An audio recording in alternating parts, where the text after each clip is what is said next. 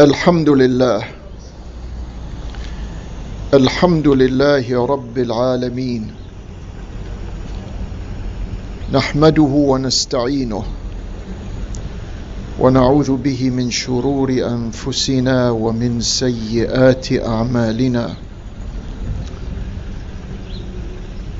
وأشهد أن لا إله إلا الله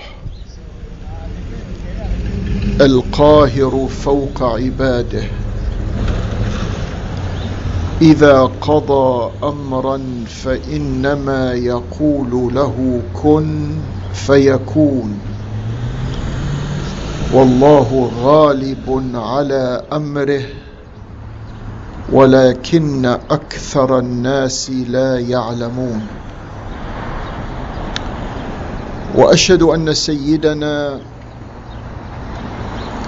وحبيبنا وعزيزنا محمدا صلى الله عليه وآله وسلم عبده ورسوله وصفيه وخليله،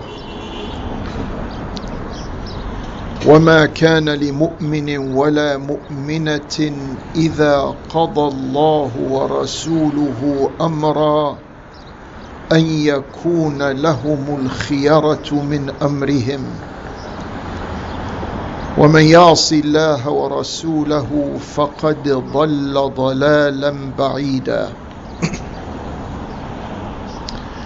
من يطع الله ورسوله وأولي الأمر من المؤمنين فلا مضل له،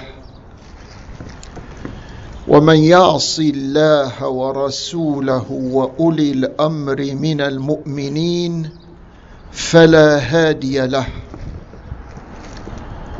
ومن يعتصم بالله فقد هدي إلى صراط مستقيم. أما بعد، أيها المؤمنون،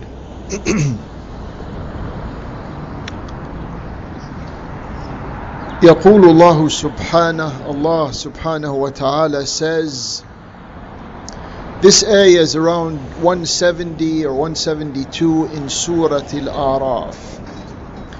وَإِذْ أَخَذَ رَبُّكَ مِنْ بَنِي آدَمَ مِنْ ظُهُورِهِمْ ذُرِّيَّتَهُمْ وَأَشْهَدَهُمْ عَلَى أَنفُسِهِمْ أَلَسْتُ بِرَبِّكُمْ قَالُوا بَلَى شَهِدْنَا أن تقولوا يوم القيامة إنا كنا عن هذا غافلين.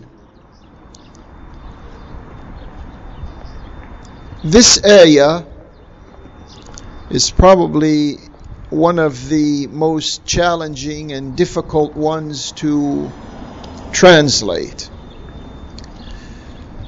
But the closest approximation to it in the English language that yours truly can find is the following. And bear in mind when Allah took وَإِذْ أَخَذَ رَبُّكَ مِنْ بَنِي آدَمَ, from the descent Allah took, your sustainer took, from the descendants of Adam, min ظهورهم, out of their backs, ذريتهم, their offspring,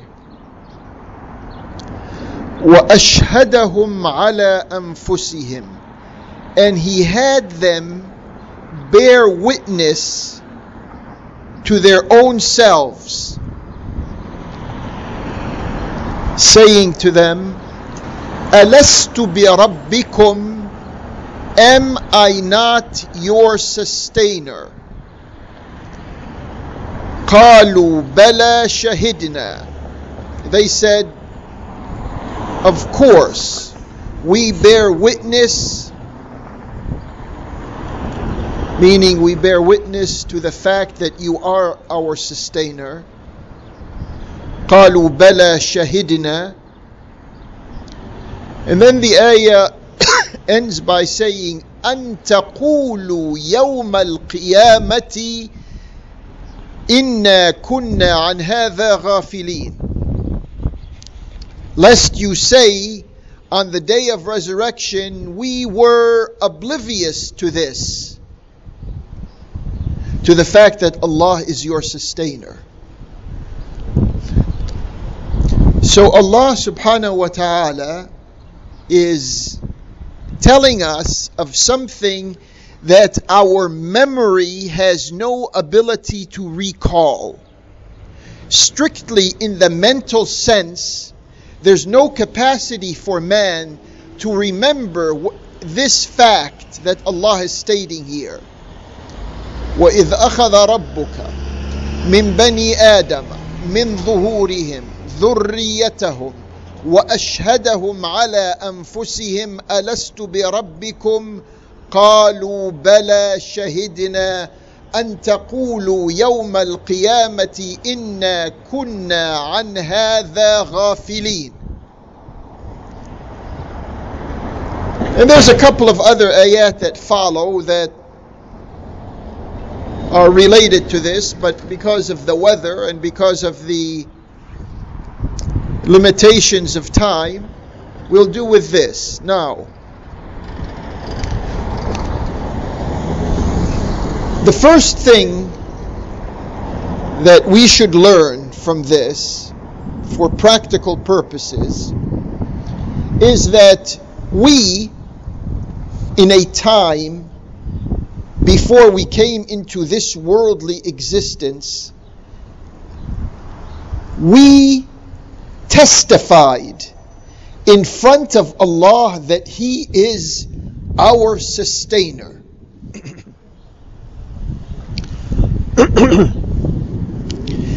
When we are in this life and we have duties and responsibilities and we have things to do and we have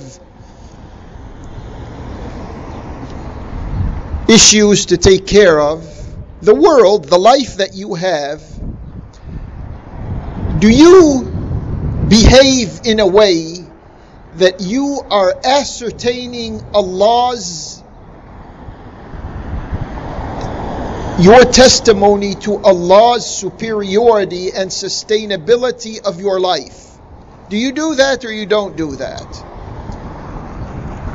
And without going into the details of today's social and political and military and other aspects of life, the fact of the matter is, very few Muslims act and behave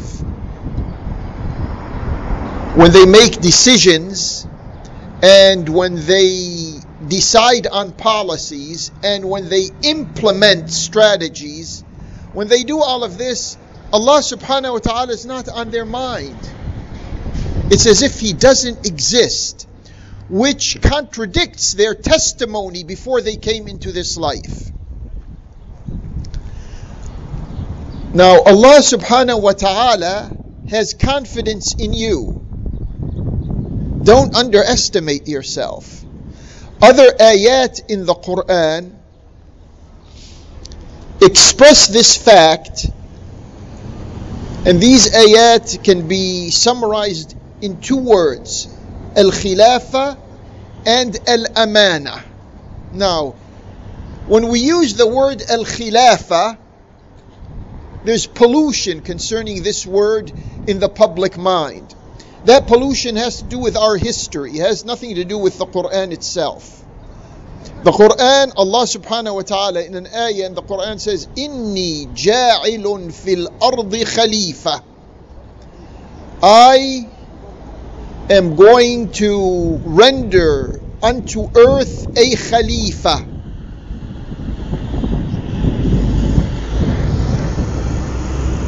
It doesn't mean the khilafah of Rasulullah that you find in history books, and you find mostly anyone who uses the word, because this is, in the polluted mind, this is what comes into your mind when you hear the word. No. Relieve yourself of the pressures and the cumulatives of history. Relieve yourself of that and have a fresh approach to Allah's meanings. So Allah says, Inni ja'ilun fil ardi khalifa. I am placing on earth someone who is going to carry responsibilities as a successor to me. That's the inference of the word. So we are khulafa Allah on earth. Every human being. Inni ja'ilun fil ardi khalifa. What happened when the angels heard this?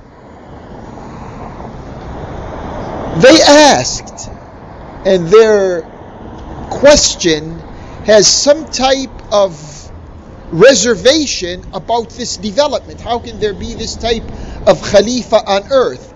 قالوا, this is an ayah in Surah Al-Baqarah. قالوا أتجعل فيها من يفسد فيها ويسفك الدماء ونحن نسبح بحمدك ونقدس لك.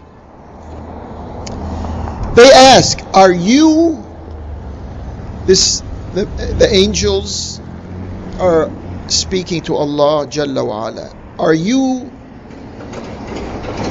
having on earth those who will cause corruption and cause bloodshed? In the meantime, we are glorifying and exalting you. What was Allah's answer to that?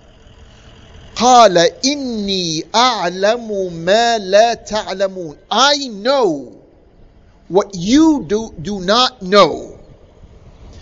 Meaning, this dialogue or this back and forth between the angels and Allah Jalla Sha'nuh, Allah is coming to our defense. When they have their question marks about our presence on earth, He says to them, He answers them, Inni a'lamu ma la ta'lamun. So Allah is vouching for us when we cannot vouch for ourselves. That's one. Another ayah in the Quran which explains the word amana, the trust.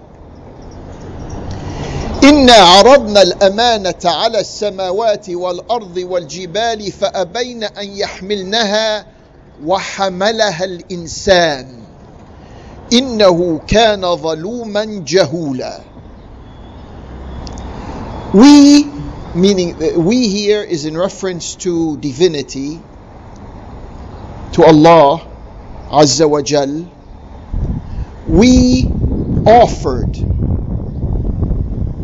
trust to the heavens and the earth and the mountains, and they refused it. They refused to carry this trust. But who carried it? وَحَمَلَهَا الْإِنسَانِ. You and me, social beings. The mainstream word for that is human beings. Social beings. إِنَّهُ كَانَ ظَلُومًا جَهُولًا. The person, the people, the social beings who assumed this trust did so through a process of extreme ignorance and extreme misdeeds. This characterizes our history. The angel, we juxtapose now the two ayahs, the ayah of al-Khilafah and the ayah of the Amana. We put them face to face. In the first ayah, the angels were saying, we, people in the world, throughout history, we're going to we're going to cause corruption and bloodshed. The echoing ayah answering this is ظَلُومًا جَهُولًا. Ours is a tendency for offense and for ignorance. And capping all of this is Allah's words, إِنِّي أَعْلَمُ مَا لَا تَعْلَمُونَ. I know what you do not know.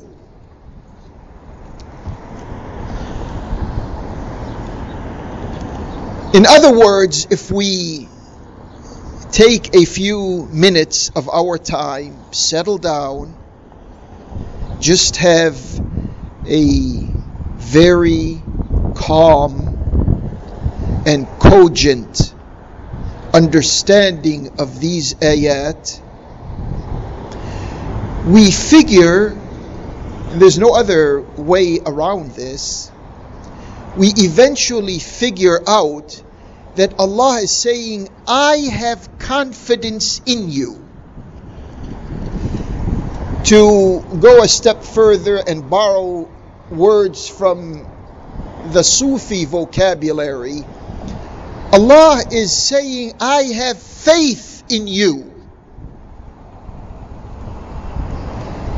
That was His answer to the angels, and that is His characterization of our responsibilities coming from the trust we have in Him.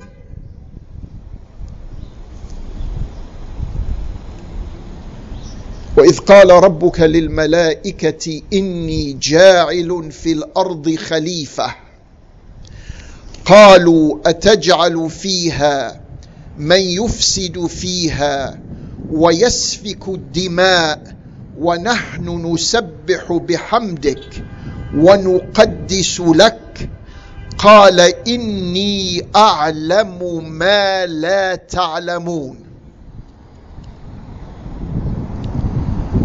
The other ayah, إِنَّا عَرَضْنَا الْأَمَانَةَ عَلَى السَّمَاوَاتِ وَالْأَرْضِ وَالْجِبَالِ فَأَبَيْنَ أَنْ يَحْمِلْنَهَا وَحَمَلَهَا الْإِنسَانُ إِنَّهُ كَانَ ظَلُومًا جَهُولًا. Now, if we saturate our hearts and our minds with these meanings, when Allah is telling us, I have faith in you, and there are other words in the Quran that corroborate this meaning.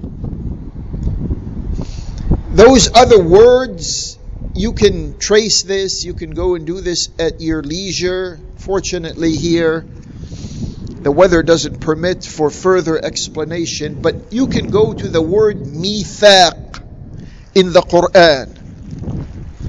Look up this word in the ayat, and you will see that Allah, and this word is translated most of the times as pledge, but mithaq has a meaning of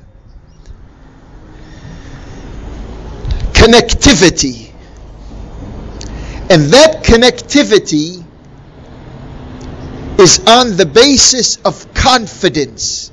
So there's a connectivity of confidence between Allah and between us.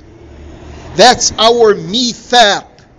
The word thiqa, I don't know if made it into any other of these languages that Muslims use, whether it's Persian or Turkish or Urdu or whatever, I don't know. But the word thiqa means confidence. So this relationship of confidence that Allah has in us is being violated by the lack of relationship, the lack of confidence relationship that we should have with Him. This is where our problems germinate and generate. Can we reposition ourselves and reinforce this confidential relationship with the Almighty, with the All-Merciful, with the All-Present, with the All-Knowing? Can we do that? Or are we to condemn our life to verbalizing Allah's words and abdicating the responsibilities tucked into those words, which we happen to realize is the case in today's real world? Another joiner to these ayat in the Quran, which I would like to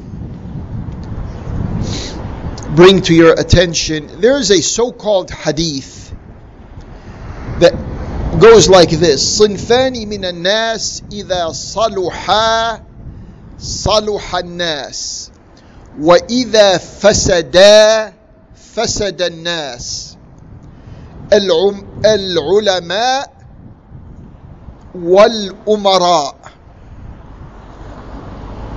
This hadith is saying there are two kinds of people. If these two kinds of people are on the right course, then the rest of the people will be on the right course. If they are on a course of corruption, the rest of the people will become corrupt. And these two are al-ulama wal-umara. I say to you, as a commentary on this hadith, on this so-called hadith, that these types of statements that are attributed to Allah's Prophet later on, these were written a couple of hundred years at least, 200 or 300 years after the Prophet passed away. They are to justify two classes of people in society. One of them is the class of scholars, and the other one is the class of rulers. And this is in violation of Tawheed itself, which makes the scholar and the ruler the same person. We've been suffering from this schism for centuries now. And unfortunately, not many of us are very attuned to it, and therefore feeling the responsibility of correcting this. You can't have a ruler who is deficient in knowledge, and you cannot have a scholar who is barred from ruling. You can't do that. And some people just have difficulties. I know cultures and traditions and conventions and customs and habits and all of these, I know they bear down heavily on people's perceptions. That is known. But there has to come a time when you relocate yourself and you belong to Allah's direction and directives. There has to come a time when you say, now I understand. There's a difference between the culture, the local culture that I belong to, or the national culture I belong to, or the sectarian culture I belong to, or whatever other type of eccentric cultures there are. There has to come a time when you say, I am with Allah, and as far as the cultural deviation is concerned, I'm not part of that. We ask Allah subhanahu wa ta'ala to hasten the time when we can all step out of conventions and such cultures that make the ulama one class of people and the rulers another class of people. This is a dichotomy that did not exist in the time of Allah's Prophet. It did not exist in the first 40 years of Islamic history, meaning after the Hijrah, and should not exist from here into the future, even though we carry the burden of around 14 centuries of going this way or that way. أقول قولي هذا وأستغفر الله لي ولكم ادعوه سبحانه وأنتم على يقين بالإجابة وتوبوا إلى الله إن الله تواب رحيم.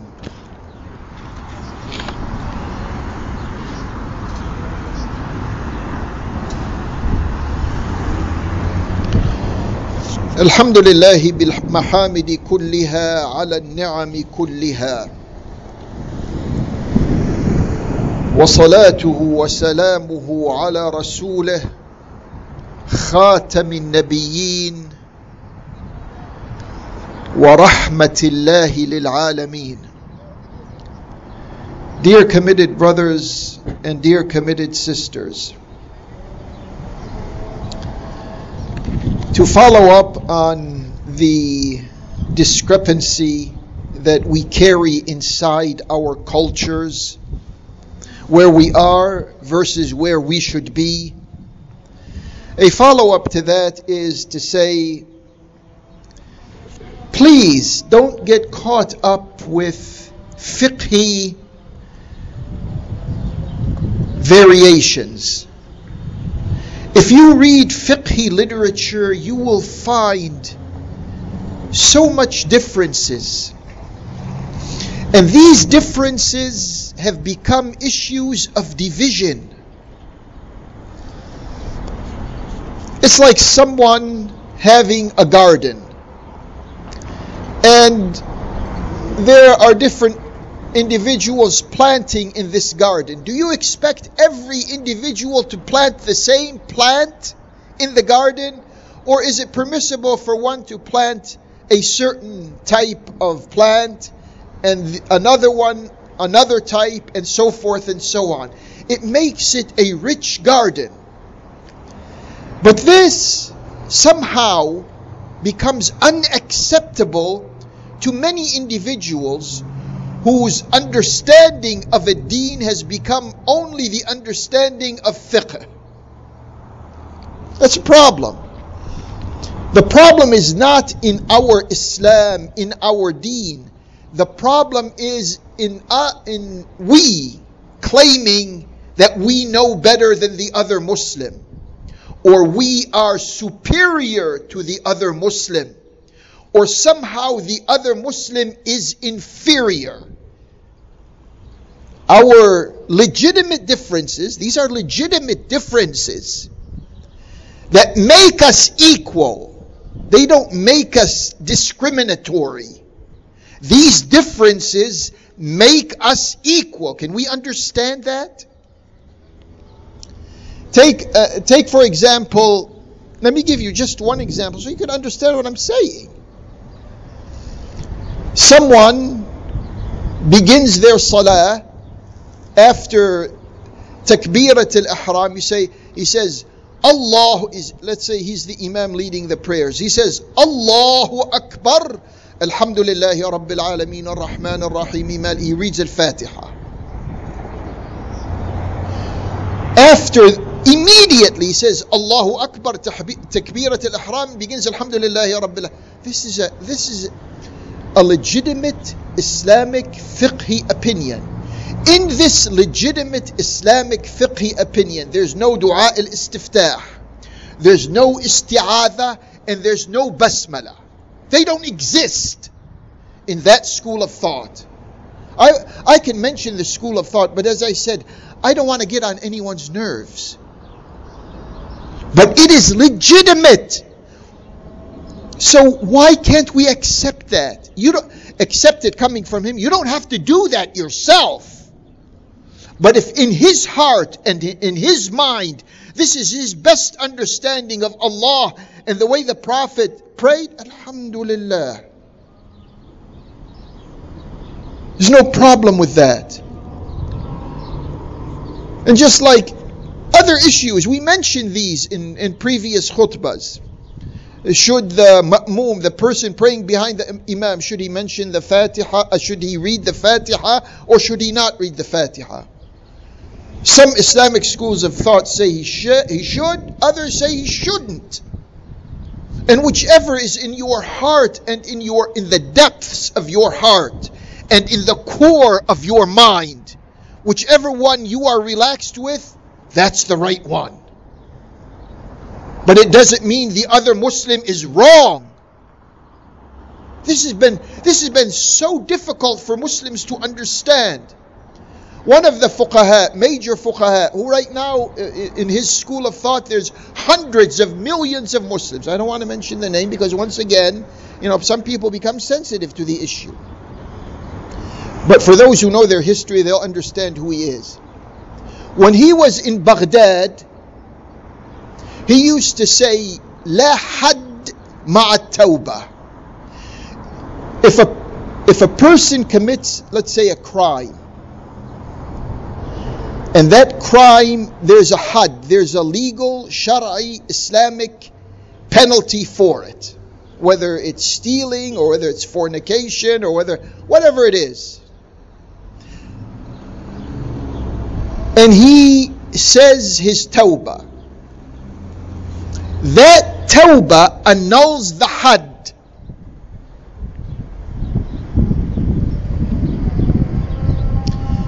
So, la hadda, these are the fiqhi, Arabic, Shara'i words. La hadda ma'a tawbah. Now, the same person goes from what is today Iraq to what is today Egypt. The same person, the same faqih, the same imam. He goes from there to there. And he said, no, that's not correct.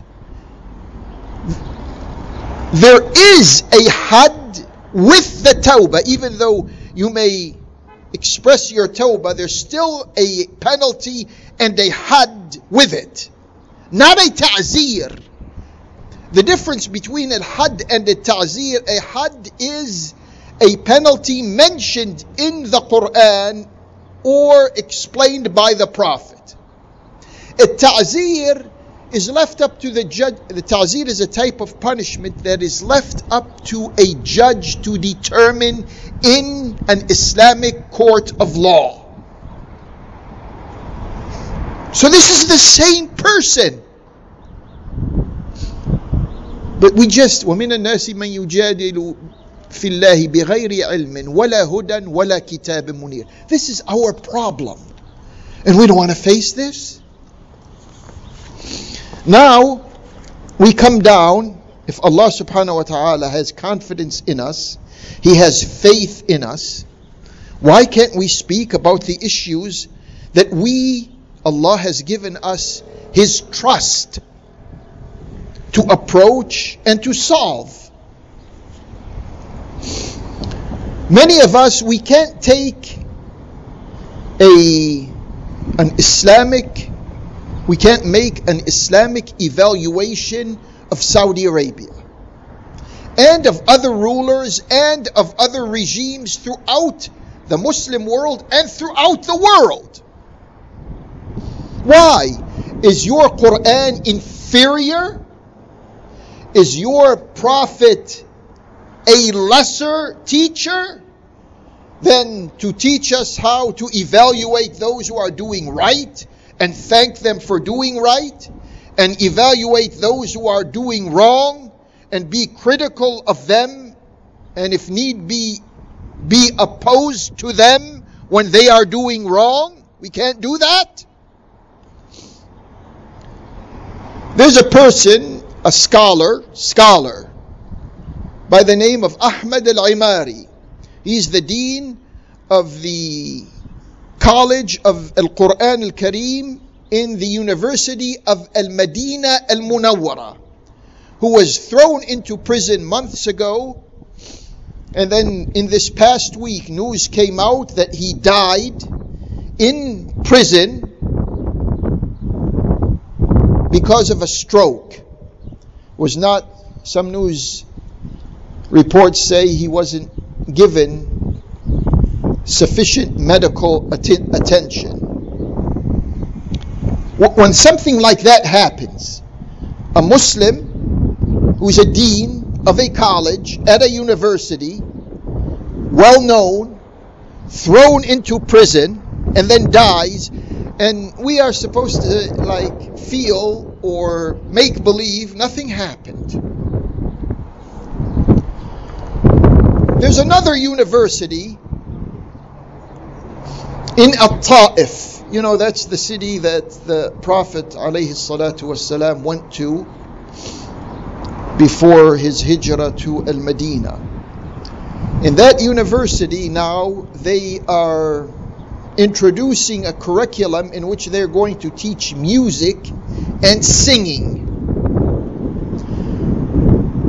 In principle, yours honestly has nothing against music and singing. I'm not one of these stubborn, closed-minded individuals who cannot detect the beauty of music and the beauty in songs. But music and songs also have an ugly part to them, and the ugly part we should not accept. But the beautiful part, what's wrong with that?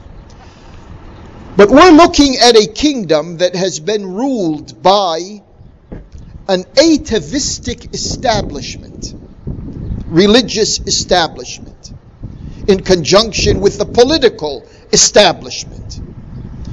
And to begin to do things like this in an abrupt manner, without pacing yourself, is setting the whole population up for a reaction. At the same time, there are Saudi officials right now who are contacting Egyptian performers, singers, artists, actors, etc., to come to the kingdom. They want to employ these types. Is this what we need in our time? Is this what, when we take a look at the general Muslims in the world, 2 billion Muslims, their condition? How many of you know that in Cambodia there's 1 million Muslims? How many? Is this common knowledge? Is it common knowledge that Muslims used to rule in Siberia and in Mongolia? Russia was a small state, probably the size of Texas, if that, a few centuries ago.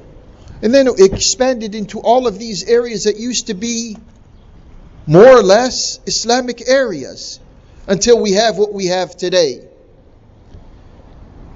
And then in the Ritz-Carlton, that prison for the millionaires and billionaires of Saudi Arabia, can you believe there's still, just yesterday they released 3 individuals who were detained there from last year.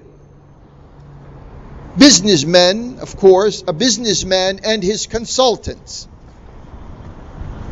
And then one of the princes, officials there, Khalid al-Faisal, he's almost begging Saudi wealthy individuals to invest in their own country.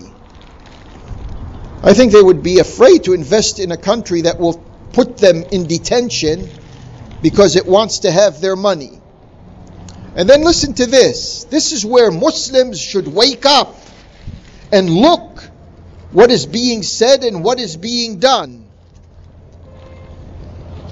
The Minister of Islamic Affairs and Da'wah and Guidance, the person's name is Abdul Latif al-Sheikh. He comes from the Sheikh family that, along with the Saudi family, cobbled together the kingdom of Saudi Arabia. He attacked revolutions. In particular, what has happened in Syria. And he said that the Syrian people have been destroyed.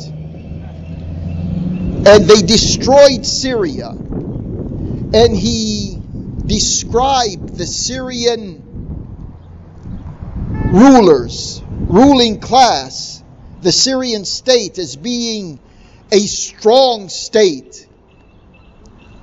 Listen to that.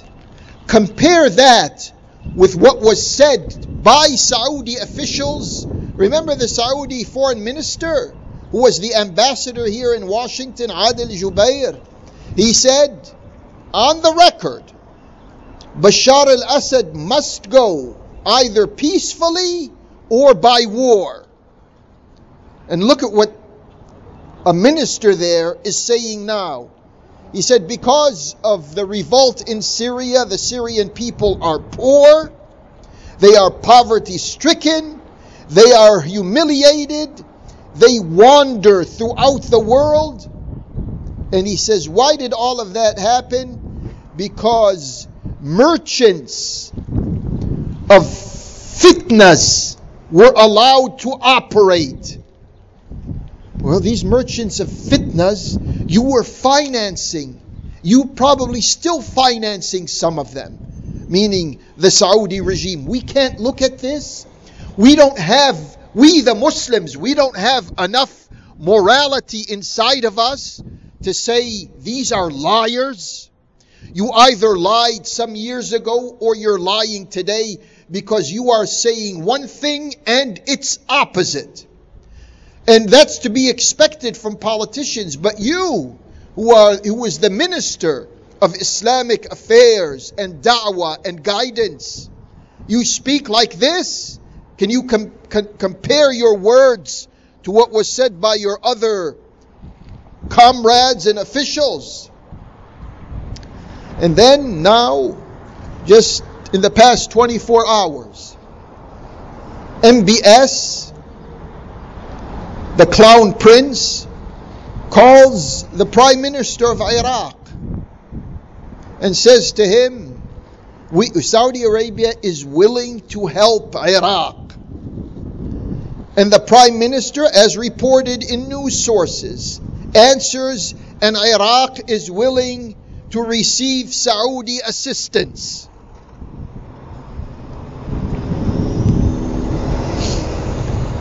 Human Rights Watch and Amnesty International are calling for investigations into the violation of human rights of individuals who are incarcerated and put in terrible conditions behind bars. And of course, up until now, the Saudis, they don't care. They don't listen to anyone, and they could not care the least what these type. Because why do they behave like that? They have the support of a superpower, a quote-unquote superpower here in the United States. And then there are other news items that if we have a moral Islamic character in us, should be able to look at eye to eye. Now, behind the scenes, there are preparations for a visit. We told you in the other khutbah, in the other week, that the war criminal Netanyahu was going to Chad, the African Republic south of Libya.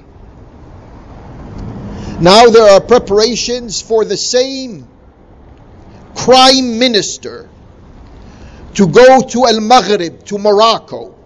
Morocco needs him, they say, because he is able to influence U.S. policy and tip the politics in that area in favor of Morocco against the Polisario that is calling for independence in the southern part of Morocco.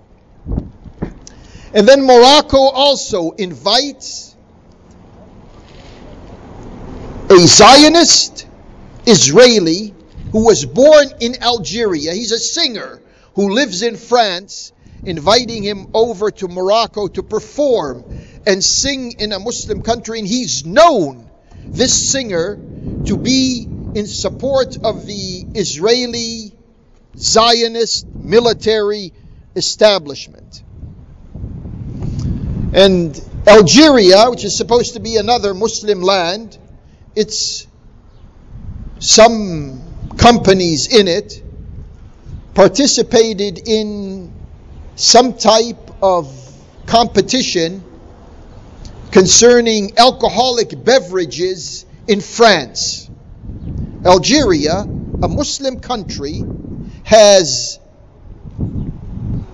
participated in an activity like that. How do you think the people of Algeria feel when something like that happens?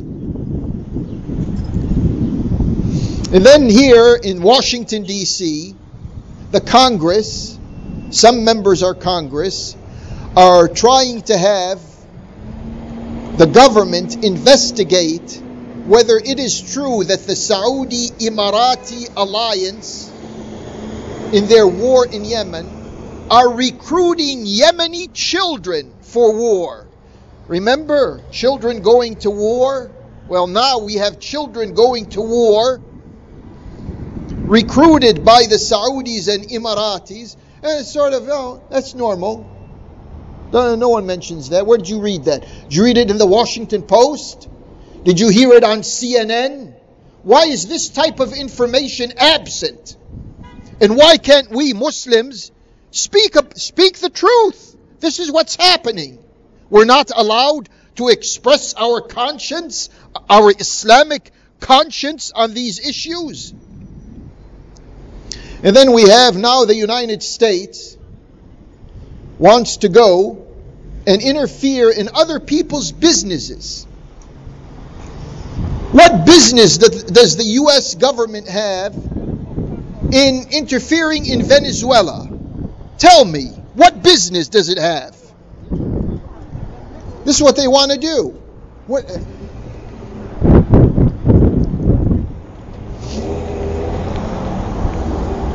Ask yourself, as a responsible Muslim, can you be silent when things like this are happening?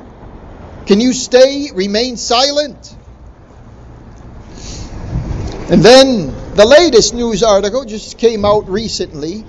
It said that, remember the ambassador who was the crook who caused this issue at the Islamic Center 36 years or so ago?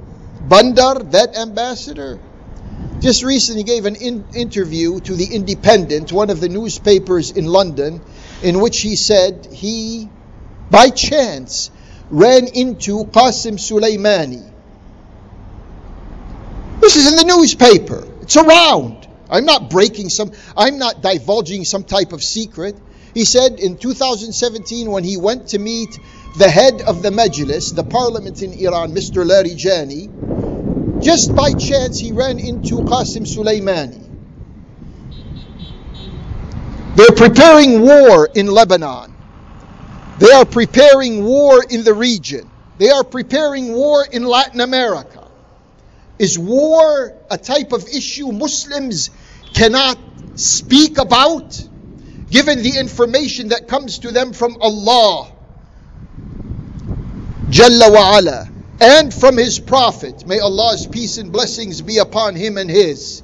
We're not permitted to do that.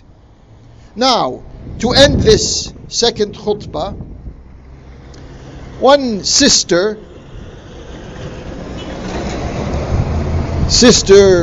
Marzia Hashimi, was detained by authorities here in the United States. And of course, they had no right to detain her. They came up with the excuse that she's a flight risk.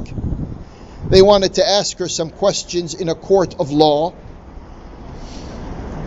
And so they use that excuse. I personally don't know any details about anything that happened before, during, or after that, except what is said in the media.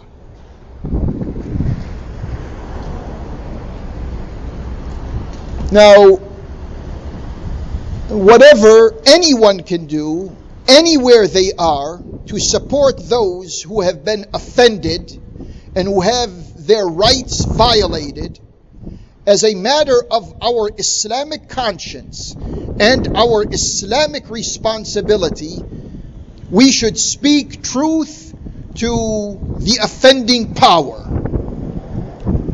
This should be said not from one masjid, not at one Jumu'ah, but all over the world. But the question is, how do you think some people or some Muslims would think when there is extraordinary attention given to a sister, Marziya Hashimi, and not near that much attention given to another detainee behind bars, Sister Afia Siddiqui?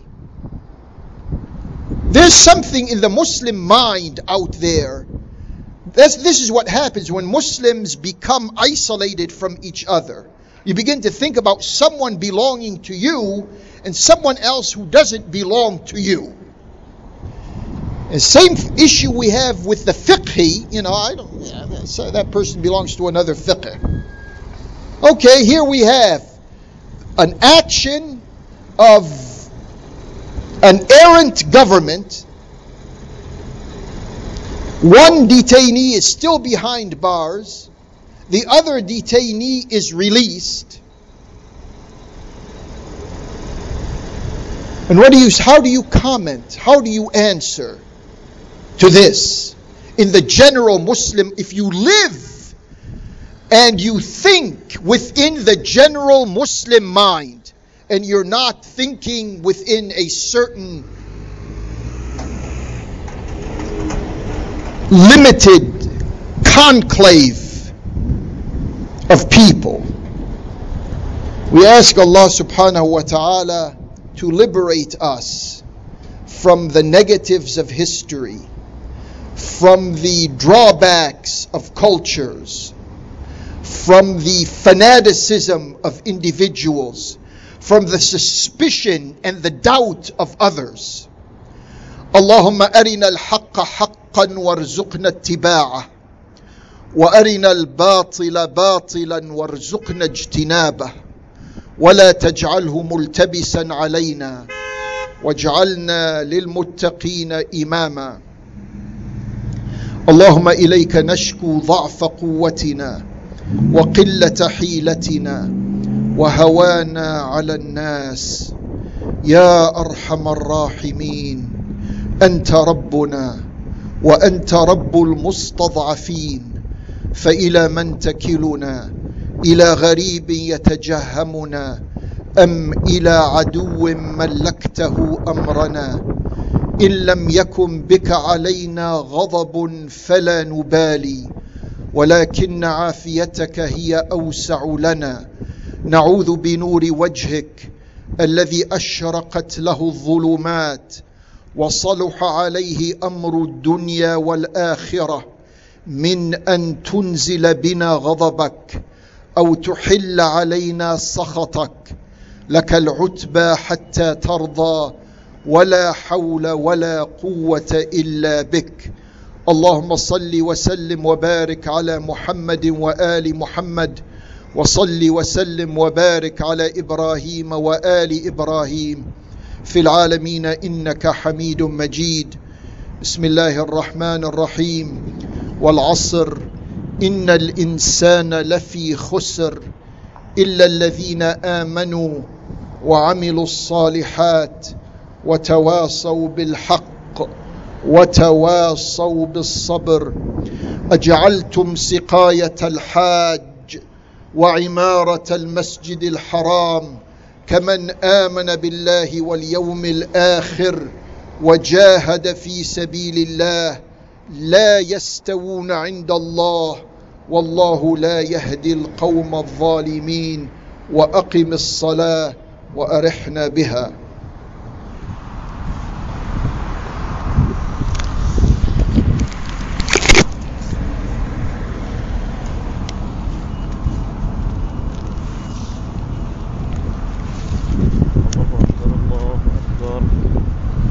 أشهد أن لا إله إلا الله، أشهد أن محمدا رسول الله. حي على الصلاة، حي على الفلاح، قد قامت الصلاة، قد قامت الصلاة. الله أكبر، الله أكبر، لا إله إلا الله. الله أكبر.